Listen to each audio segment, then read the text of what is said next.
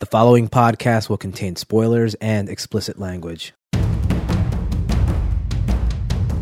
Hello, and welcome to episode 113 of... Yeah, it's that bad. My name is Joel. And I'm Kevin. This is a show that looks at supposedly bad movies and asks the question, is it really that bad? And what that boils down to is that we look at movies that are on Rotten Tomatoes and reevaluate that score. Does it really deserve to be that low? Tonight's movie is 1996's Twister, directed by Jan de Bont, starring Helen Hunt, Bill Paxton, Jamie Gertz, and Cary Elwes. Twister is a 1996 American disaster drama film. This film currently holds a 58% on Rotten Tomatoes. How about a plot synopsis? TV weatherman Bill Harding is trying to get his tornado hunter wife Jo to sign divorce papers so he can marry his girlfriend Melissa. But Mother Nature, in the form of a series of intense storms sweeping across Oklahoma, has other plans. Soon, the three have joined the team of storm chasers as they attempt to insert a revolutionary measuring device into the very heart of several extremely violent tornadoes.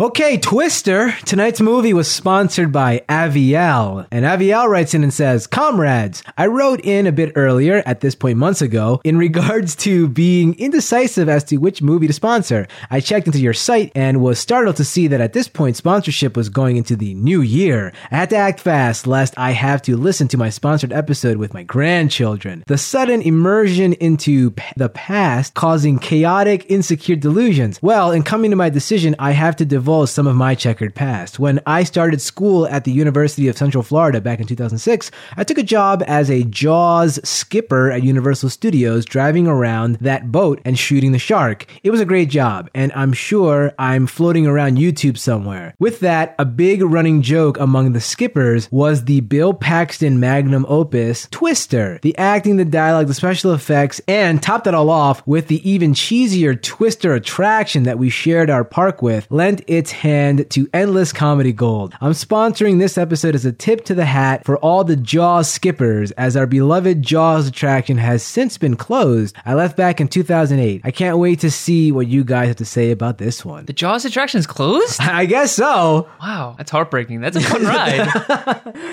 It seems more of a ride than the Twister ride is. The Twister isn't a ride, it's an experience? Yeah, they like the earthquake thing they used to have there. Yeah. Okay, Twister, what's your history with this? I saw this, I think when it first came out on DVD or VHS or whatever. I don't think I saw this in theaters. I don't remember seeing it. You waited that long? Yeah, it was hard. You're a late bloomer. I don't think I saw it in theaters. Maybe I did. I don't remember. I really don't remember. I saw this years ago. I don't remember when, though. Maybe I saw it on VHS or something, but this seems like a real VHS kind of a movie, right? Like the kind of crap you and I would watch on VHS like when we were idiots.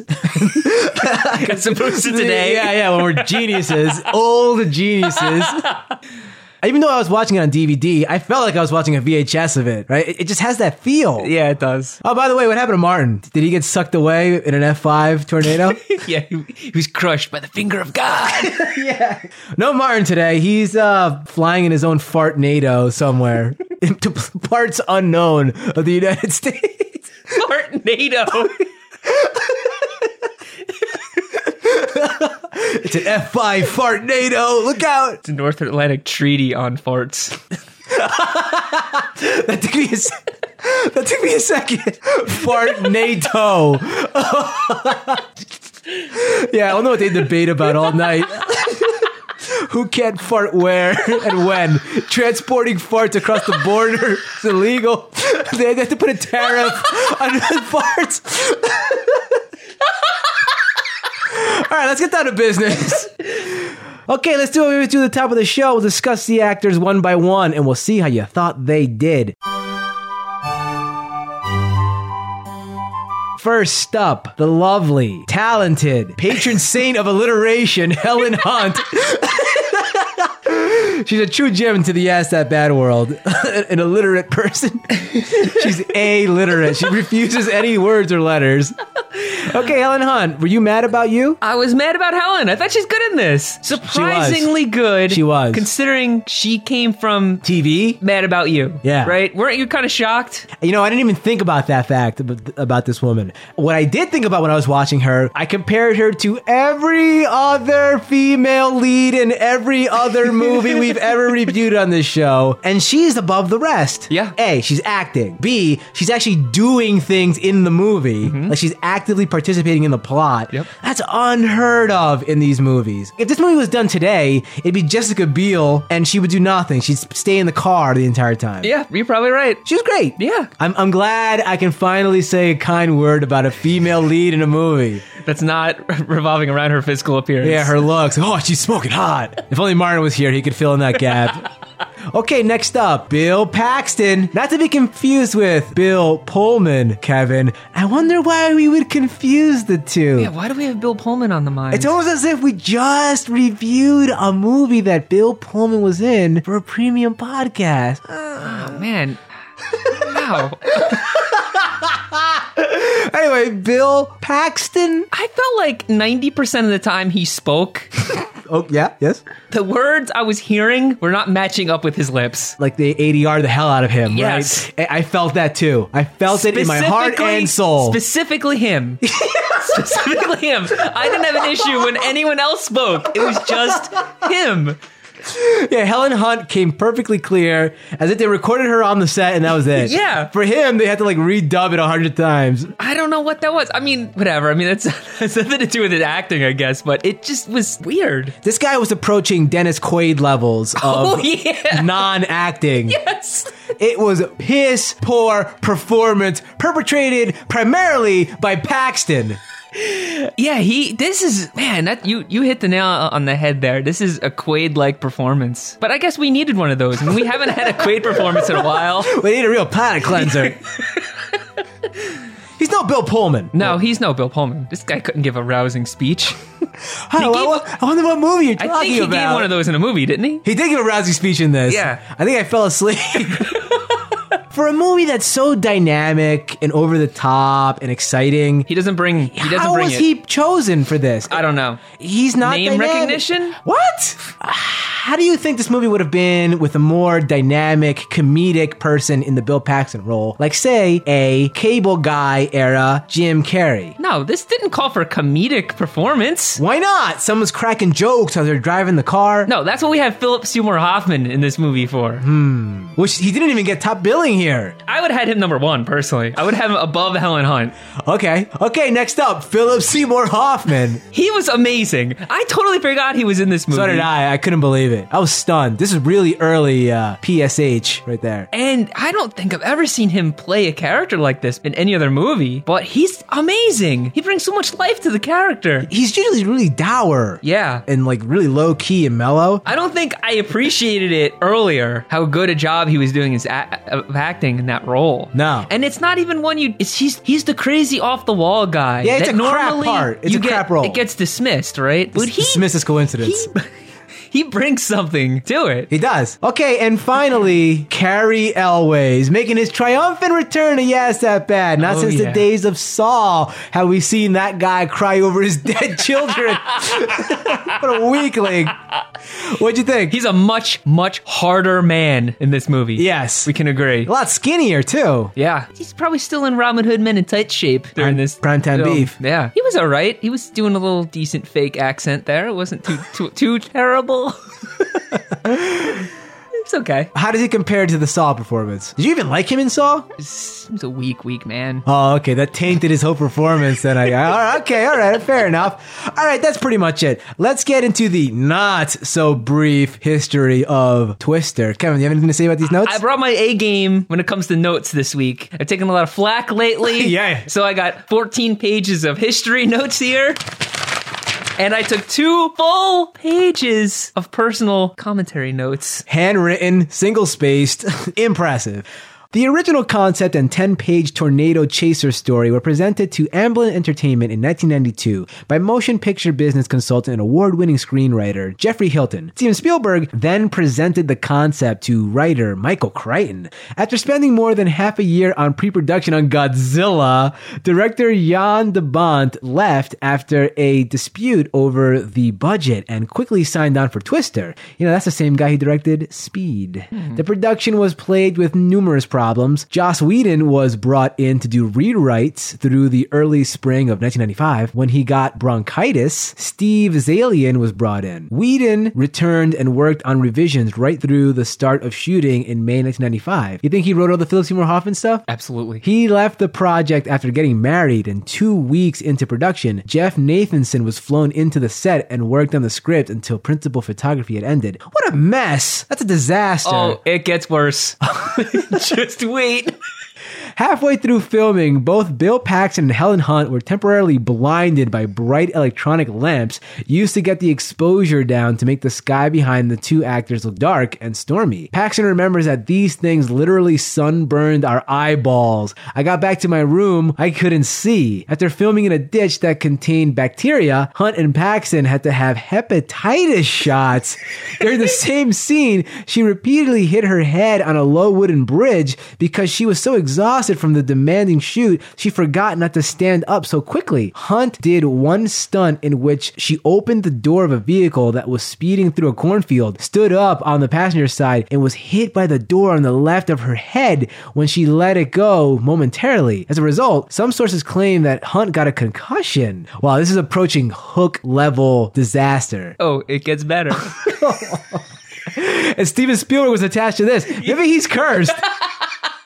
Some crew members felt that the Bont was out of control and left 5 weeks into filming. The camera crew, led by Don Burgess, left the production after 5 weeks, claiming that de Bont didn't know what he wanted till he saw it. He would shoot one direction with all the equipment behind the view of the camera, and then he'd want to shoot in the other direction right away, and we'd have to move everything, and he'd get angry that we took too long. And it was always everybody else's fault, never his. When de Bont knocked over a camera assistant who had missed the cue, Burgess and his crew left, much to the shock of the cast. Whoa, can you imagine, like Helen Hunt's like, where's everybody going? That's what Helen Hunt. Bill Paxton's like, where's everybody going? Yeah. He flatlines. He flatlines while he's talking.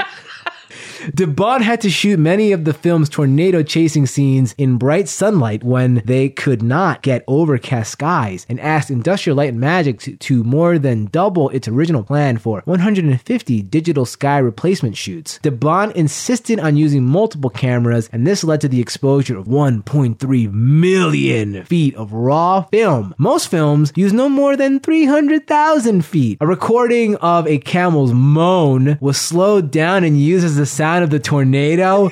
Oh, that explains a lot, because I had some questions about that.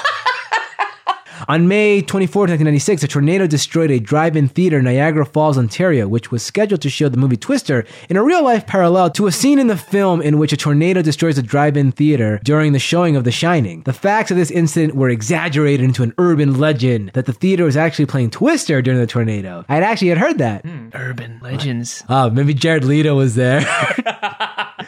During an early scene where Philip Seymour Hoffman is sitting on a lawn chair, he lifts his leg in the air while laughing. His genitals were fully visible for a split second. This was edited out for DVD and VHS releases, but was leaked from VHS screeners sent to industrial professionals. Ah, Kevin, MrSkin.com. Let's go. We gotta see this. Oh, wait, that's not the copy you watched? Oh, yeah? Yeah, you're like, pause, rewind that. Like Dennis Quaid and Vantage Point. It sucks was originally going to be used as one of the taglines for the film, but the producers felt that it worked too much to the advantage of a disappointed audience to critics. Wow. That's pretty good.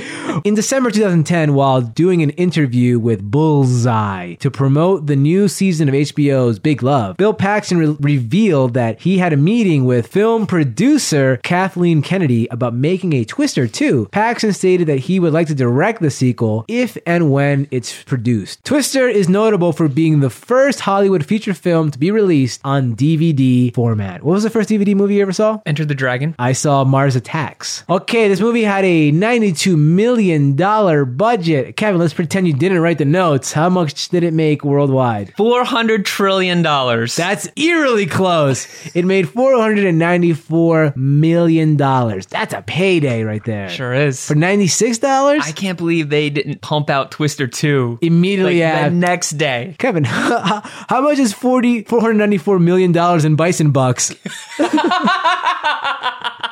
Twister. This movie starts off with 1996 era 3D text flying around on the screen. You must have really enjoyed that. Oh yeah, sure. Great. And then we get a nice little flashback explaining Helen Hunt's backstory. We start this movie off with the flashback, and we see little Helen Hunt Jr. She's in Junior. She is at home. All of a sudden, her dad grabs her. There's a storm outside. The whole family goes down into the storm shelter, but the door seems like it's a little loose. Yeah, it's a little loosey-goosey. He did not put any time or effort into building that thing. So her dad, he grabs the door and he's trying to hold the door closed during a gigantic, monstrous tornado. F5 fartnado. What was he doing? Did he really think he was strong enough to withstand the 4 trillion mile an hour winds? I can't hold on! Then why don't you let go and rejoin your family? Because 10 seconds later, he's comically sucked out. Even though his wife and kid are 2 feet away from him, they don't get sucked out. But he goes flying into the ether sphere. Yep. What do you think of this scene right here? The effects didn't bother me. I thought it looked decent. Yeah, this movie is pretty interesting with the special effects. I mean, for 1996, some of the effects still hold up. Like it kind of goes back and forth where some of the effects look crappy, yeah, but some of them look really good. There was a handful of instances where it really stuck out. I was like, wow, that looks terrible. Yeah, like when we saw that satellite in space and stuff. But for the most part, it looked real. Yeah, they did a really good job. My main problem was, you're going to live in Oklahoma, Kansas, wherever the hell this is. You know there's tornadoes. You get yourself a decent tornado shelter. This looked like he dug a hole one day in the backyard just for fun and threw like an old door on top of it. It was originally going to be like his outhouse, but he's like, I'll keep going. When you have like 2 doors, an outer door and then an inner door, like for more protection. Why isn't that door made of steel? Like it was a bomb shelter. When you have like straps down there so you can strap yourself down. Oh, like it's a ride? Everybody buckle in. Yeah, it'd be safer. I don't know. I think he got what he deserves. I got a feeling that a bunch of people that live in Oklahoma are going to write in like, Kevin, you're a fool. Our storm shelters are in the attic of our house. It's like some crazy thing like that. They're above ground. Yeah. I saw Take Shelter. I know what a real shelter looks like. Okay, all right. Yeah, did you recognize that little girl? Did she grow up to be somebody? Yeah. That seems to be a recurring theme. She does. That's Alexa Vega. I know that name, but I don't know who she is. What's she been in? She went on to be in Spy Kids. That's her? And she grew up to be quite the looker. I know. I'm well aware. And did you recognize her mother? Not at all. Did she grow up to be quite a looker? She didn't know. The woman that John Hawkes was hooking up with in The Perfect Storm in the bar? Oh my goodness gracious. Great balls of fire. I'm happy you could bring John Hawkes back into this conversation somehow. Whenever I can do it, I try. Kevin, do me a favor. I want you to close your real eyes. Open that third eye. Open your mind's eye. In the left quadrant of your brain, I want you to picture the Twister logo. You know what it looks like, right? You've seen it. Oh, yeah. And now in the right quadrant of your mind sphere, picture the logo of the hit TV show Friends. You see any kind of relation? Yeah, I kind of do. That's a fun little game. I saw it immediately when I saw that the logo for Twister. I'm like, whoa! Back in the 90s, everybody was making this swooshy kind of crap font. Yeah, pretty good. So we jump back to current day. Modern day, 1996. And we see what I swear is the exact same weather station room from The Perfect Storm. With, I think, maybe the same people looking at the same computer. It wouldn't surprise me. Oh my gosh, look at these 2 systems. You know, in the real world, maybe NOAA doesn't deal with tornadoes, but they really should have been a NOAA office, right? I really felt a lack of NOAA in this movie. They were near water in this movie, right? They went by water. I'm sure. All right, so we get introduced to Bill Paxton, and he's got a hot new girlfriend in tow as they're going to meet Helen Hunt and her ragtag team of storm chasers. Apparently, before the events of this film, Bill Paxton was married to Helen Hunt. They got a divorce for reasons unknown, perhaps tornado-related, who knows? Could be. And now Bill Paxton wants to get Helen Hunt to sign the divorce papers. One of the things that struck me about this movie that I thought was interesting is that usually the dynamic is reversed in most movies, where the wife wants the husband to sign the divorce papers, but he's stubborn about it. Yep. What do you think about this kind of reversal? It's very daring for 1996, right? Yeah, I mean, I really like it. I mean, this is a perfect example of how a female character should be written in a movie. I mean, she's strong. Yep. And I mean, she's dominant, but not like in a bad way. I mean, a lot of times dominant women in movies are Michelle Rodriguez? Yeah, like Scowling? The character is drawn by the writer as someone that we don't like. Yeah. But this is a strong female character that I'm rooting for. Yeah, she's very likable. And that's so rare. Maybe that's the Joss Whedon touch, because that's what he does every day. He writes That's strong true. female leads. That's true. It really made me wonder, like, what happened in their relationship that she's the one that's pining for him more than he is for her, right? Yeah. Like, clearly he's the one who wanted to break up. I don't know, it adds a little bit of depth to them. And I like that we don't know. Yeah, I agree. That our hand isn't being held here. a little mystery. Yeah, it's just, we're throwing you into this world. You have to deal with it. You're not getting any introduction here. There's no text scrolling on the screen.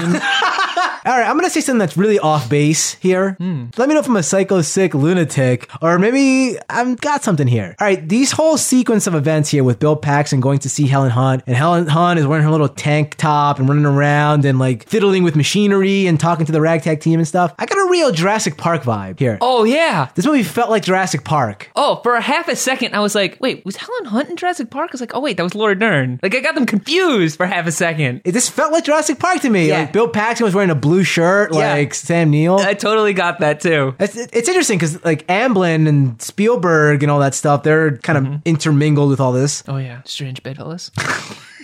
If only they could make a movie about dinosaurs fighting tornadoes, that would make $7,000 million.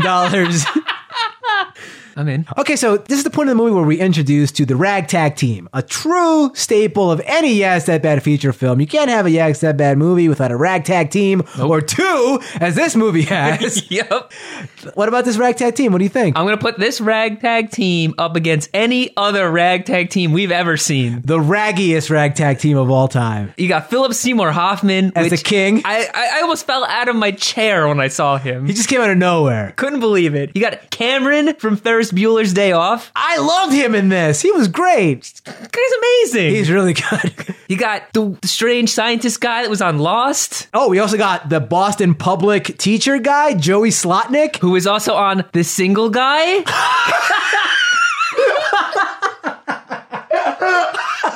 Starring Jonathan Silverman. You know it. And to round off this ragtag team, there's that gawky guy that we've seen in 10 billion movies, right? Yep. I don't know what his name is or who he is. I'm sure he's the nicest guy in the world. The only way I can describe him to a listening audience by using audio is to say, that's what he looks like. And he's great. Yeah, he's really good. What a ragtag team. There's that girl that was in there. The girl's good. There's the other guy. That other guy. The other guy's pretty good. When I saw Joey Slotnick, I burst out laughing. So did I. I was like, And again with this guy? My wife was like, what are you laughing at? I was like, he was in The Single Guy too. She was like, what are you talking about? So Bill Paxton, he's trying to get these divorce papers signed, and Helen Hunt, she drops a bombshell on him. Billy, we got Dorothy. She's here. Did you notice that in the flashback in the beginning that Helen Hunt Jr. had a little Toto dog? Yeah, I noticed that. Okay, so what's the Dorothy machine? The Dorothy machine. So Dorothy is this machine that has a whole bunch of these little balls in it that are all sensors. So if they place this thing in the path of a tornado, all these balls are going to get sucked up into the tornado, and it's going to spit back all this data to their computers, and they will learn a lot about the tornadoes, which somehow they've determined that they're going to be able to warn people 15 minutes earlier than they can now. I don't know how they figured that out without having any of the data, but... Yeah, let me ask you, is this real or is this BS? Has this actually been done? Yeah, it's real. But it was actually done in the 80s, I think. Okay. That they had a device like this. I think it was called Toto, actually. Wow. Kevin, you're dropping a bombshell early with the notes. I saved the best notes for myself. For my own pleasure. This apparently was Bill Paxton's brainchild. This is what he came up with, but he got out of the game too early before they had the funds or intelligence to actually create this thing. So she shows this to him, and he get rock hard. Oh, I saw it. Like I actually heard his pants tearing. This guy gets so excited to chase a tornado. All right, so it's around this point that we get to meet the second ragtag team in this movie. So it's Helen Hunt and the do-gooders versus Carrie Elways and the bad guys, I guess. They're supposed to be the villains of this movie. Oh, yeah. Describe these guys. What are they all about? So they run into Carrie Elways, and he is driving around in his black tinted window SUV with 4 other black tinted window SUVs behind him. They're all dressed up in their matching jackets, and they're described literally as the corporate sellouts. And so apparently Carrie Elways was with Helen Hunt and Bill Paxton early on. They all started together. But Carrie Elways, he chased the money. Follow the money, Kevin. He went corporate. They were saying this like it was a bad thing and setting him as a villain, and I was like, good for you, Carrie Elways. Make that money. I agree with you. I'm like, you guys are a bunch of idiots. Like, oh, he's sold out. They're in it for the money instead of the science. Like, how do you think science gets done, Bill Paxton? You need money to do experiments. Who's paying for these idiots? Like the government? We are? Our tax dollars are paying for Helen Hunt to drive around? I don't know. She talks about grant money and stuff at the end. Yeah. I do not want my taxpayer dollars to go to pay for Philip Seymour Hoffman's genitals to pop out of his shorts. That's what they're going to directly they fund. Earmarked money directly for that. Why wasn't he wearing underwear? That's a real mystery. Who does that? He's going to work, right? He's on the job, and he's not wearing underwear. I think it's probably because he had like his pants down around his ankles. What? He's taking a dump on set? No, he had that like 90s style, like grunge style, where his pants were like almost all the way down. No, I just think he's a method actor. He decided not to wear underwear because that's what his character would do. All right, so we meet Carrie Elways, and he's the villain, and like his right-hand man looked really familiar to me. Like I've seen that guy in a bunch of stuff. Yeah, I've seen him a bunch of times too. I couldn't pinpoint what it is. Like on TV shows and stuff. I want to say like he was on like Spin City or some kind of thing like that, where he wore a suit and he was a mean guy to somebody. Wait a minute. Was he Edward Norton's boss in Fight Club? Yeah, that's it. You nailed it. Well done. Nice. Golf clap to that one. They're at this rest stop area. Bill Paxton, he walks out into the abyss. He picks up some dirt. Yeah, he picks up like a piece of a turd, puts it in his mouth, then the wind is blowing this way. He's like playing around with the dirt and throwing it in the air. He sees some clouds. Tornado sense is tangling. He's like, we gotta go. Let's get out of here. So the whole ragtag team, they get in their caravan of cars and RVs and whatever else they had, and they go after the tornado. Carrie Elways, he sees them taking off and follows them. In this scene, I kind of like that the new girlfriend, she calls Helen Hunt out right then and there. Oh, yeah. You know, she outs her. She had all the right to do it. She goes, you still love him, don't you? And Helen Hunt was like totally stymied. She was like, oh, it was me. I gotta go. What do you think of that?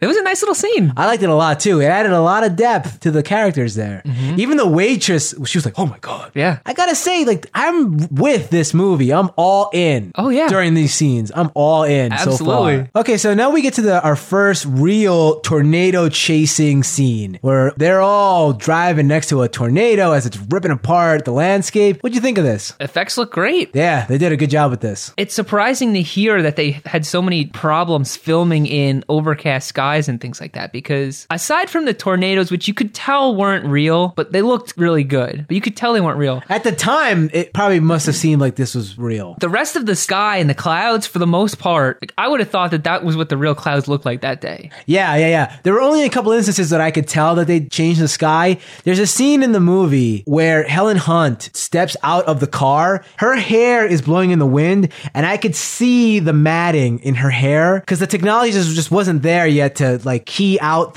her hair from the background. So I could see like it was all messed up. That was the only instance that I could see like the sky was fake. Yeah, there's a scene later where the sky looked kind of fake when the tornado was jumping. Yeah. When it like it's there and it disappears. Yeah. That was a little spotty, but for the most part, these effects look great. If this movie came out today, I would think that these effects were still good. So this scene with them chasing the tornado, I wrote that in my notes. I'm like, this is really exciting. The way that this is shot is really exciting. Like it's very fast paced, a lot of quick cuts. The camera is just jumping around, documentary style. Like we feel like we're in there with them. Yeah, that's for sure. And we read about how much filming there was done from all those different angles, which sounds like that was a real pain in the butt for everyone involved, but I think it really gave us a good experience as a movie watcher. Yeah, it did. Yeah, so they're trying to like drive near the tornado so they can deploy this Dorothy machine and let all those balls fly off into space. But it doesn't work because they're in this ditch that's filled with bacteria and they get hepatitis. There's a sign under the bridge that hepatitis lives here. Yeah, the Hep C farm, but they're growing hepatitis there. Yeah, and they're in this ditch and they crash into this bridge. And okay, this is when they stretch my ability to suspend disbelief to the breaking point in this scene. Okay, what happens here? So they get stuck in this ditch right by a bridge. They don't have enough time to deploy Dorothy. This tornado is barreling down on them. So they go under this bridge. And when I say bridge, you do mean bridge. It's the loosest possible term the bridge has ever been used. Yeah, it's a couple of 2x4s.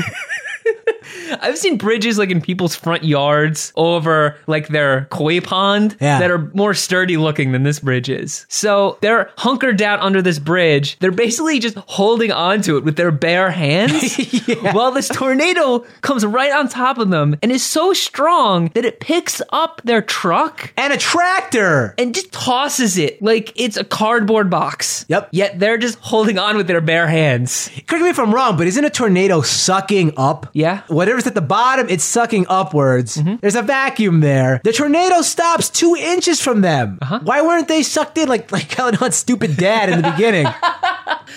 I don't know. I mean, Are they that strong? It vanishes right then, too. And you can make the argument that right when it got to them, it weakened and disintegrated. But, I mean, they were a few inches from that truck. It's an absurdity. And that truck was just flipped like it was nothing. In my notes, I wrote down, that was absurd, but that was a pretty cool scene.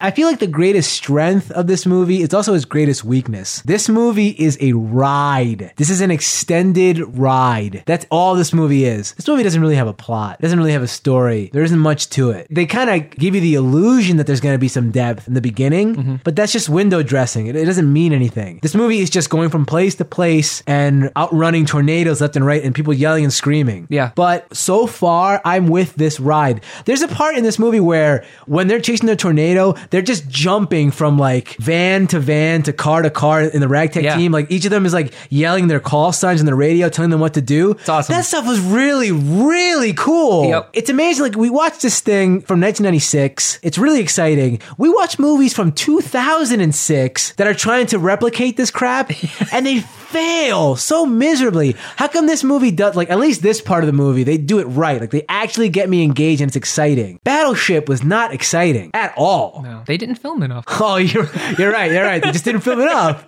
I think every movie from now on needs to inject hepatitis C into all the actors to get real performances out of them.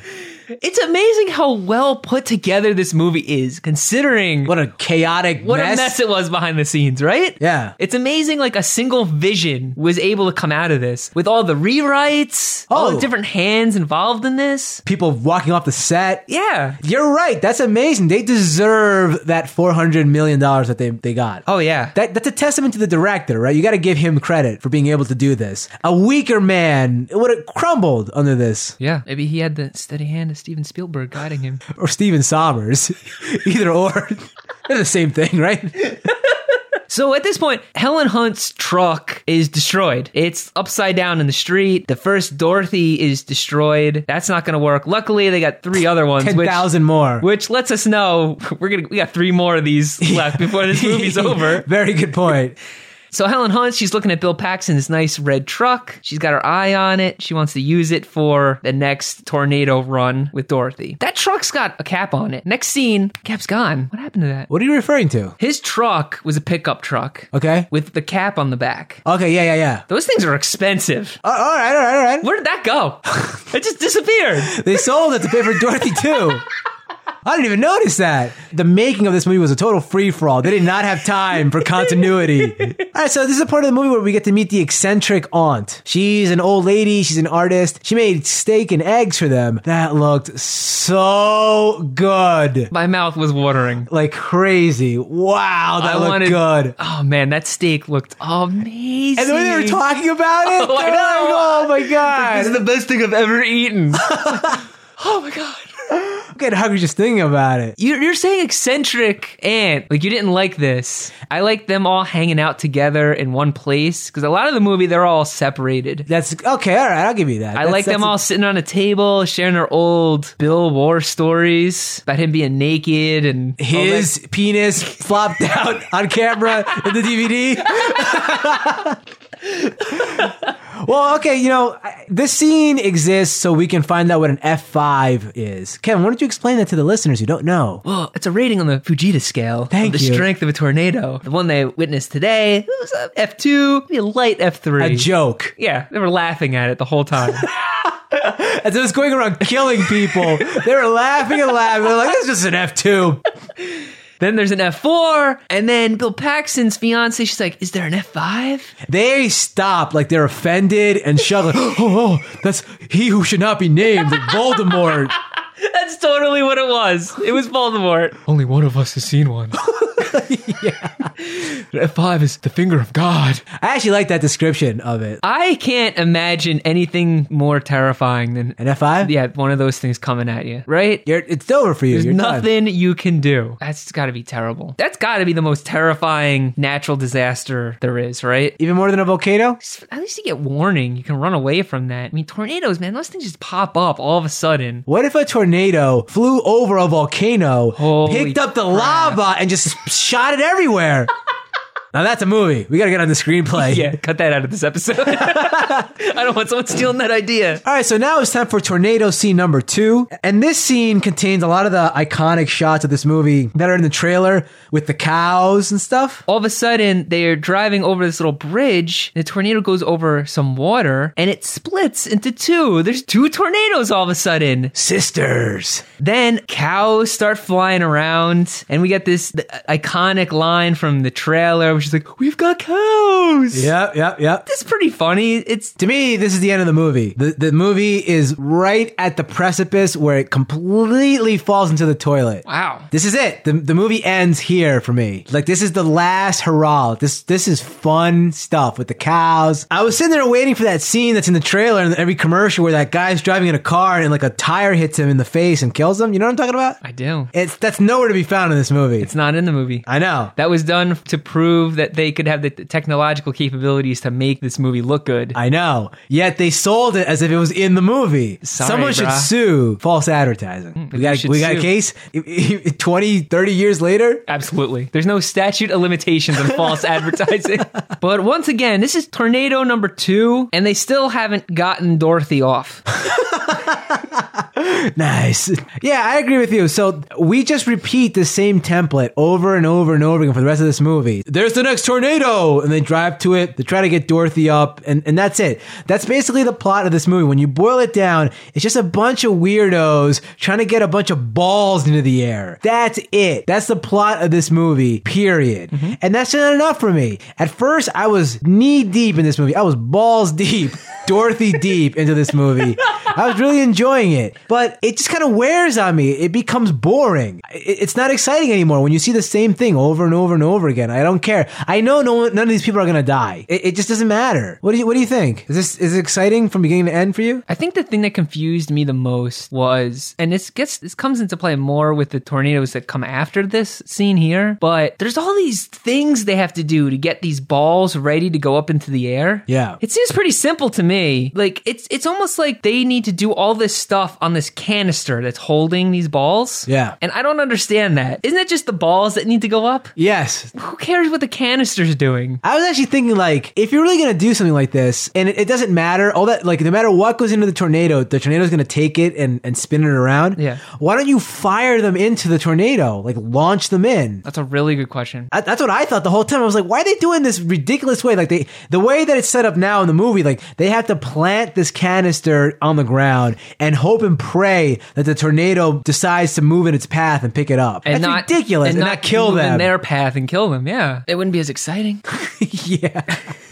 No, they should be even more extreme where they skydive into the tornado with this canister. I can see your point. I mean, this movie is very repetitive when it comes to the tornado stuff. It's the same thing over and over 4 times. I liked it the first time. I liked it the second time. After that, that's it. I just don't care anymore. Plus, I don't think they do anything in the following scenes that live up to that first tornado. Nothing is as exciting as that first one. Yeah. Like, they peaked with the first one. That's it. Bill Paxton's new girlfriend dumps him. Oh yeah, we didn't even talk about that. Yeah, what'd you think? She's like, I'm done. And he's like, okay, I'll see you tomorrow at the hotel. She's like, I'm not gonna be there. Later, bro.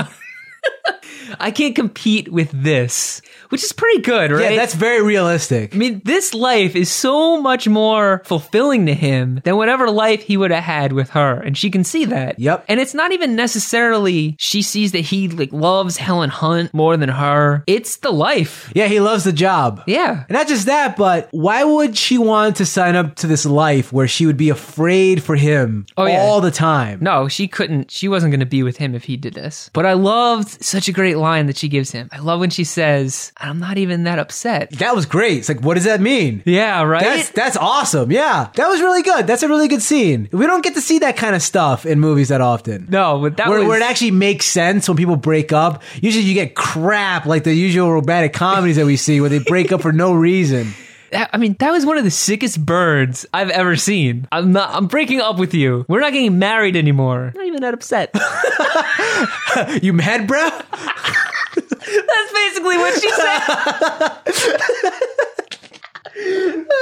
Anyway, so let's just fast forward to the end here. Helen Hunt, she's standing outside her aunt's house and she sees all these like windmill things her aunt built. She's like, oh, hey, let's put that on the balls to help them fly. They should have been there in the first place. Why didn't we think of that? Why is this a thing all of a sudden? The thing wasn't flying because they weren't placing it there properly. Correct. Why do it wasn't the balls issue. No, they were haphazardly just dropping it, or the truck was getting ripped apart or something. Yeah, I don't understand why all of a sudden it's the ball. It's like the balls were the issue the whole time. They weren't the issue. This was just like manufactured for them to cut up Pepsi cans. To sell more Pepsi cans, yeah. This movie's the Carrie Elways of movies. It sells out. Whoa! I don't begrudge it 1 second.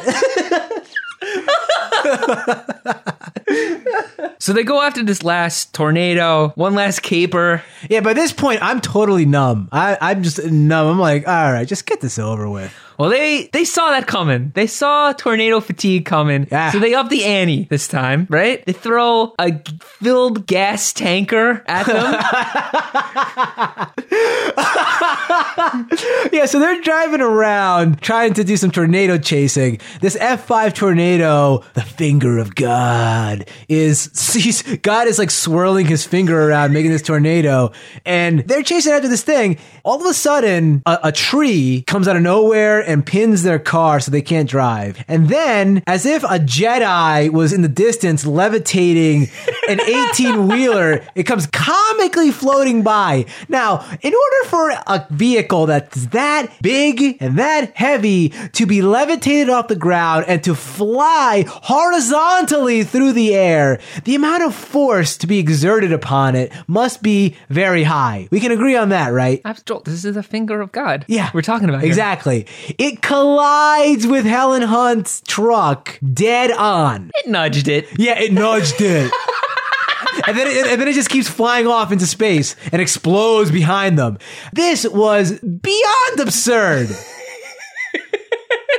Like, I could buy that crap before with the twin sister tornadoes flying around and all that stuff, but this, come on. A little too much for you? A little too much. Well, Bill Paxton, he sees this tornado and his senses start tingling. He's like, oh, this thing's gonna Turn. It's gonna turn. Cary Elwes, he's on the wrong road. Bill Paxton, he calls him up. He puts aside his differences. He sees Cary Elwes as a human being again, not as a corporate shill.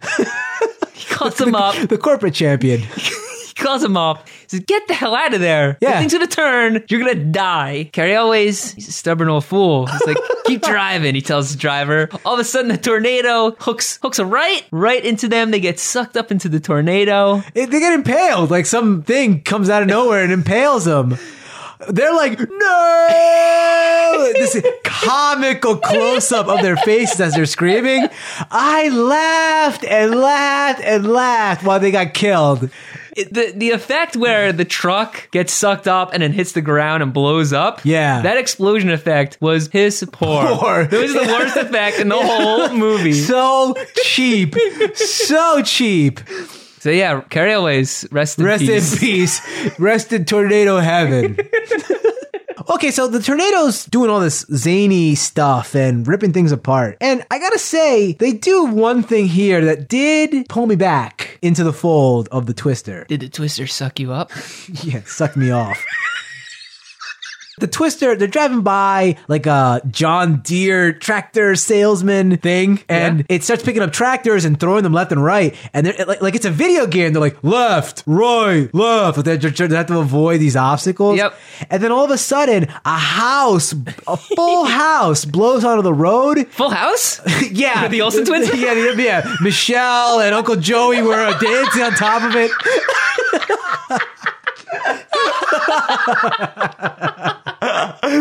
Yeah, so this house blows onto the road and they drive through it. Like we see interior shots of the house as they're driving through the walls and stuff. I thought that was an awesome stunt. That was really, really cool. And that, for the moment, got me back into the movie. Momentarily brought me back into the fold. I thought that was really original. Yeah, it was really shot well. Like, it wasn't just like you see them go in and then come out. Like, you see them through the house. Yeah, all the different rooms. Yeah, it was very well shot. Like a practical effect. Like they actually drove through those walls. That looked great. All right, so this movie finally comes to a close with our two heroes driving to a nearby farmhouse to be saved from the storm. They go into the barn, but it's filled with like murder tools. They're like, let's get out of here. A serial killer is nearby. Let's go. And they run to like the Outback Steakhouse. They run to the nearby shack. Yeah, it looks like the outhouse, right? Yeah, like someone was taking a dump in the corner. That's the last place I'd want to be in a tornado. They needed shelter. But I guess it was the right move because the barn got blown to hell and they're in this barn. And this is the one thing I remember about this movie to this day that's always stuck with me through the years. Even as a stupid 10, 11, 12-year-old, I thought this was the dumbest thing I'd ever seen. I hated this back in 97, 98. I thought this was crap. Kevin, what happens here? Well, they go into this little shed and there's this pipe in there. I don't know what this pipe is, but Bill Paxton seems to know that it goes 30 feet down. This pipe must go 30 feet into the ground. Like, oh, I didn't know you were a surveyor too, or a plumber. And there just happens to be some leather straps hanging in this shed. It's a sex dungeon for the murder victims. So Bill Paxton, he grabs some of these leather straps. They strap each other down.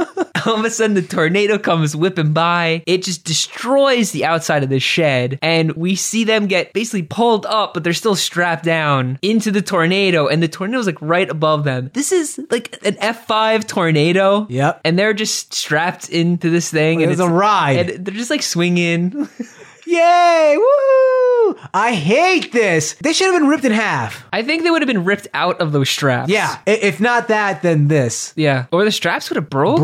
I think. Even as a little kid, I thought this was stupid. It's tough to buy this because they make a point of showing how powerful these things are. And then there's the scene where they're under the bridge. And there's a scene here where they're just tied to this pipe. It's like they have a force field around them. And it really undermines how powerful these things are. So yeah, it's tough to buy. I hate it. Even now, I think it's stupid. That was the wrong move. I know they wanted to have some sort of weird closure to Helen Hunt's character because this whole time her dad got killed by the F5, so she just wanted to see a tornado up close. And how much closer can you get than the center, right? Can't get much closer. Hey, did you get a feeling that the Helen Hunt backstory was similar to Jodie Foster's in Contact? I got that feeling. A little bit, yeah. Nice. Parallel. But that's about it. That's the end of the movie. Like, well, I mean, they got the balls Dorothy went up the balls into the went thing. up and it worked, and They got so much data. Yeah. They're gonna be crunching numbers forever. for the rest of their lives. Helen Hunt and Bill Paxton make out in front of everybody. Yeah, and then when they kiss, Philip Seymour Hoffman does like a awkward fist pump. He's does. Like, the end. And that's Twister. Let's find out what the real critics have to say about this movie.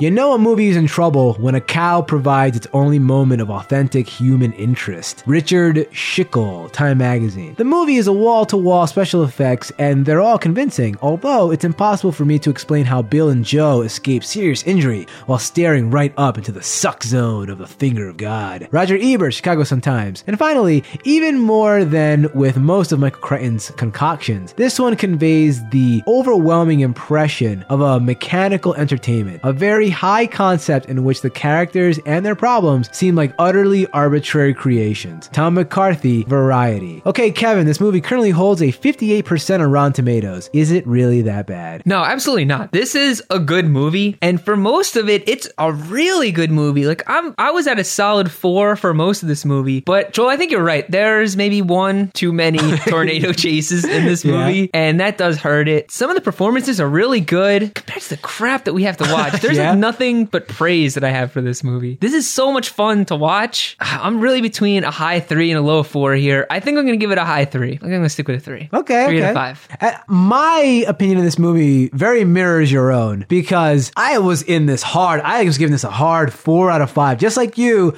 I can't help but compare this to so many of the other pieces of garbage that we watch on this show. Most movie makers, when they make these kind of movies, they just make the most mediocre humdrum crap. Like, they don't even bother. Like Dante's Peak was a piece of garbage, right? Yeah. It's just a joke. Like some of the, it's supposed to be exciting. It's a natural disaster, right? Yeah. When stuff like this happens, it really is like the finger of God is coming out and disrupting people's lives. And you should express that in your movie. Like you should feel the excitement. We should be put into the action with these people and go on a ride with them. Mm-hmm. And that's what they did. But they just took that ride for too long. And I lost interest in it. The first tornado is amazing. I think it's awesome. Like it's a real thrill. Like I was actually getting like goosebumps watching it. It was really, really well done. But I need more. I need something to sink my teeth into. And there is no plot to this movie. It's just them running around, getting a bunch of toy balls into the air. It's like, I don't care. So who cares? So what? Anybody could do this. What do I want to watch these people do it? It's so weird for me to say this, but I wish there wasn't so much action in it, not so much tornado chasing, and a little more humanity, I guess. I don't know. They peppered in some of it, but I guess like that good stuff was lost while this thing was shuffling through 100 different writers. Oh well. I'm going to go with a 3, a light 3 for me. Okay. So we're pretty much almost in the same place. Compared to everything else, this movie's awesome. Maybe I'm being harsher on it because I saw what greatness was in it and it just kind of let me down at the end. Yeah, I can see that. Okay, let's read some listener mail. Gunny writes in and says, for reasons that I can't share for anonymity's sake, I actually have a plaque that is one of the RIAA's Gold Sales Award for the Twister music from the motion picture soundtrack. It says 500,000 copies on it and everything, and was granted to its recipient by the Dark Overlords at the RIAA. Any opinion on the soundtrack for this movie, guys? Also, have any of you gentlemen of the world traveled to Florida and enjoyed the Twister Ride It Out attraction at Universal Studios? I don't even remember the soundtrack to this movie, quite frankly, and I watched it last night. Yeah, there was a Van Halen song. I think it was a Van Halen song that was only done for this movie. Yeah, and the special features is a Van Halen music video. I did not watch watch it. We put a Van Halen song that's exclusive to a soundtrack, and you're going to sell some copies. Other than that, the music was very forgettable. Very, Yeah, I don't remember very any of it. 90s. Like, as for the Twister experience in Florida, I have been there. I experienced it, although it was so blah. I don't even really remember it. I just remember it being like windy and stuff. I missed it because I've only ever been to Universal Studios once, and it was in 1995. And I went, I guess, right before they started to build this or something, or before they dismantled it. What used to be in Twister's place was the Ghostbusters Spooktacular, which was awesome, and the world is worse off without it, I think. Yeah, I didn't get to experience that because I went later. In what world is Twister better than anything Ghostbusters related? Bizarro World. Yeah, that's it. You have to go to another dimension. And I went to the Jaws ride that time too, but I guess that's out. Yeah, I went on that ride as well. I also was in the Fear Factor live show. Angie from Seattle writes in and says, "Hey guys, I have a few questions for you to ponder. 1, have you ever been to Disneyland or Disney World? If so, what are your favorite rides?" I have been to Disney World. Yeah, I went to World in that same trip in 95. That's the only time I've ever been there. What does Disney World have? I get them all mixed up in my Space head. Mountain? Tomorrowland? Kevin is racking his brain here. He can't think of anything. I'll tell you what I think was the awesomest ride I ever went on. And again, it's not even a ride. It's more like this Twister thing. It's like a thing you just go to see. The Alien Encounter? Oh, yeah. Yeah. E.T. Extra Terrestrial Alien Encounter. Yeah. Do you remember this? Did you Yeah. go on that? Yeah. For those who don't know or are too young to have experienced this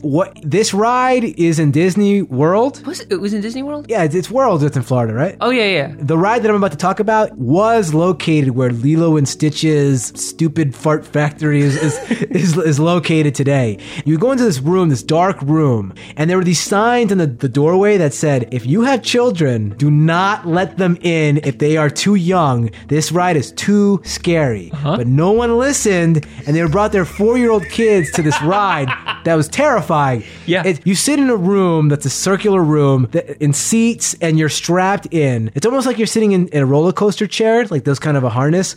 And in the middle of a room is a tube. And the plot of this ride is that there's a teleporter in the middle of the room, and they're going to teleport somebody from another planet into the room where we are in the future. And the teleportation beam gets crossed with like an alien planet, and they accidentally pick up an alien beast. And this monster shows up in the tube. It breaks out and runs around the room killing people. It's amazing. Do you remember this? Yeah. Like the effects were so good. It was terrifying. Like Legitimately terrifying. Yeah, like the way they built it, it was like the seat would compress down as if the alien was like grabbing you. You could hear it behind you, like the stereo speaker. Could you feel the breath too? Yes, it would breathe on your neck. It would lick you too. It would lick the back of your neck, and it would run around like killing people. There's a scene in it. There was a part in it where like a maintenance man comes in. He's up in the ceiling, and he has a camera on his head, and we can see what he sees. He gets slaughtered by that alien, and blood rays from the ceiling. Yeah. It's so good. Not a ride for kids. Barely a ride for adults. Okay, Jarrett writes in and says he wants to talk about Wicker Park, which, according to your notes, is a remake from across the pond. And my question is, how do you feel about foreign remakes, i.e. The Grudge, The Next 3 Days, versus remakes of American films, i.e. True Grit, The Thing? Do you feel that remakes remade from American films are better than the ones taken from Europe and other countries that are redone? It's a good question. I don't know if one's better than the other. I understand remaking a foreign film for the American audience more so than I can remaking an American film that already existed. That already exists, that we can see, that we don't have to translate. Yeah. I'd much rather have a remake of a foreign film than a remake of a movie that came out 10 or 20 years ago. Yeah. How about that? Yeah, for sure. Okay, Kevin in Houston writes in and says, greetings to all you gentlemen and scholars of the Yes That Bad World headquarters. You guys are great and always make me laugh, as though I needed to return unto you a little bit of the joy which you have brought into my life. As a token of the high esteem, here is a portrait of your most honorable podcast team. I've seen all the drawings that people have created with their imaginings of what you look like, yet I realized I stared into the Yes That Bad Museum of Fine Art that people fail to capture on paper what was your true essence, your very souls, if you will. So I had to remedy this gaping emptiness in the Yes That Bad archives. Check it out. Kevin, we've seen this picture. What do you think? I'm depicted as a bald man who shaves everything that moves. Martin is like a rugged beefcake man. And how are you depicted? I'm with child. You're a pregnant man, Junior. I'm Junior. What do you think of this drawing? The drawing's really good. Oh yeah, people really like it. Extremely inaccurate. This is one of the best drawings we've gotten. Go to facebook.com/yeahisthatbad where you can check it out. Okay, well that's pretty much it. Thanks for those emails, guys. If you want to contact us, you can reach us at yeahitsthatbad@gmail.com. Okay, now it's time to announce next week's movie. And next week's movie, we're gonna watch a little independent Canadian classic that I know and love called Cube. You ever seen this? Did you sponsor this episode yourself? I'll never tell. Yeah, I've seen this movie. I can't wait. This is a gift. I saw it in college. It's been a real long time since I've seen it. I've seen this 500,000 times. And I can't wait to see it next week. So tune in next week when we'll be watching Cube. Okay, thanks for listening to the show. If you like what you've heard, please consider subscribing. We have a new episode every Tuesday. Please help spread the word of the show by liking us on Facebook, facebook.com/yeahisthatbad. Please leave us a positive review on iTunes. Those 5-star reviews really do help out the show. You can follow the show on Twitter at yeahitsbad. You can follow Martin at yeahitsmartin. You can follow Kevin at yeahitskev. And you can listen to the show on all your mobile devices via Stitcher. And don't forget to get our latest premium podcast, Green Lantern, at yeahitsthatbad.bandcamp.com. Once again, thanks for listening to the show. See you next time.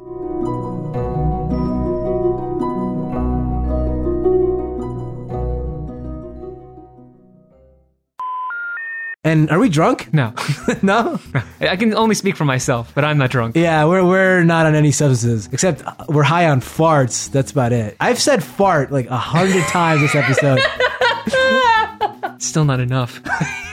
We need more fart. I practice what I preach, you know?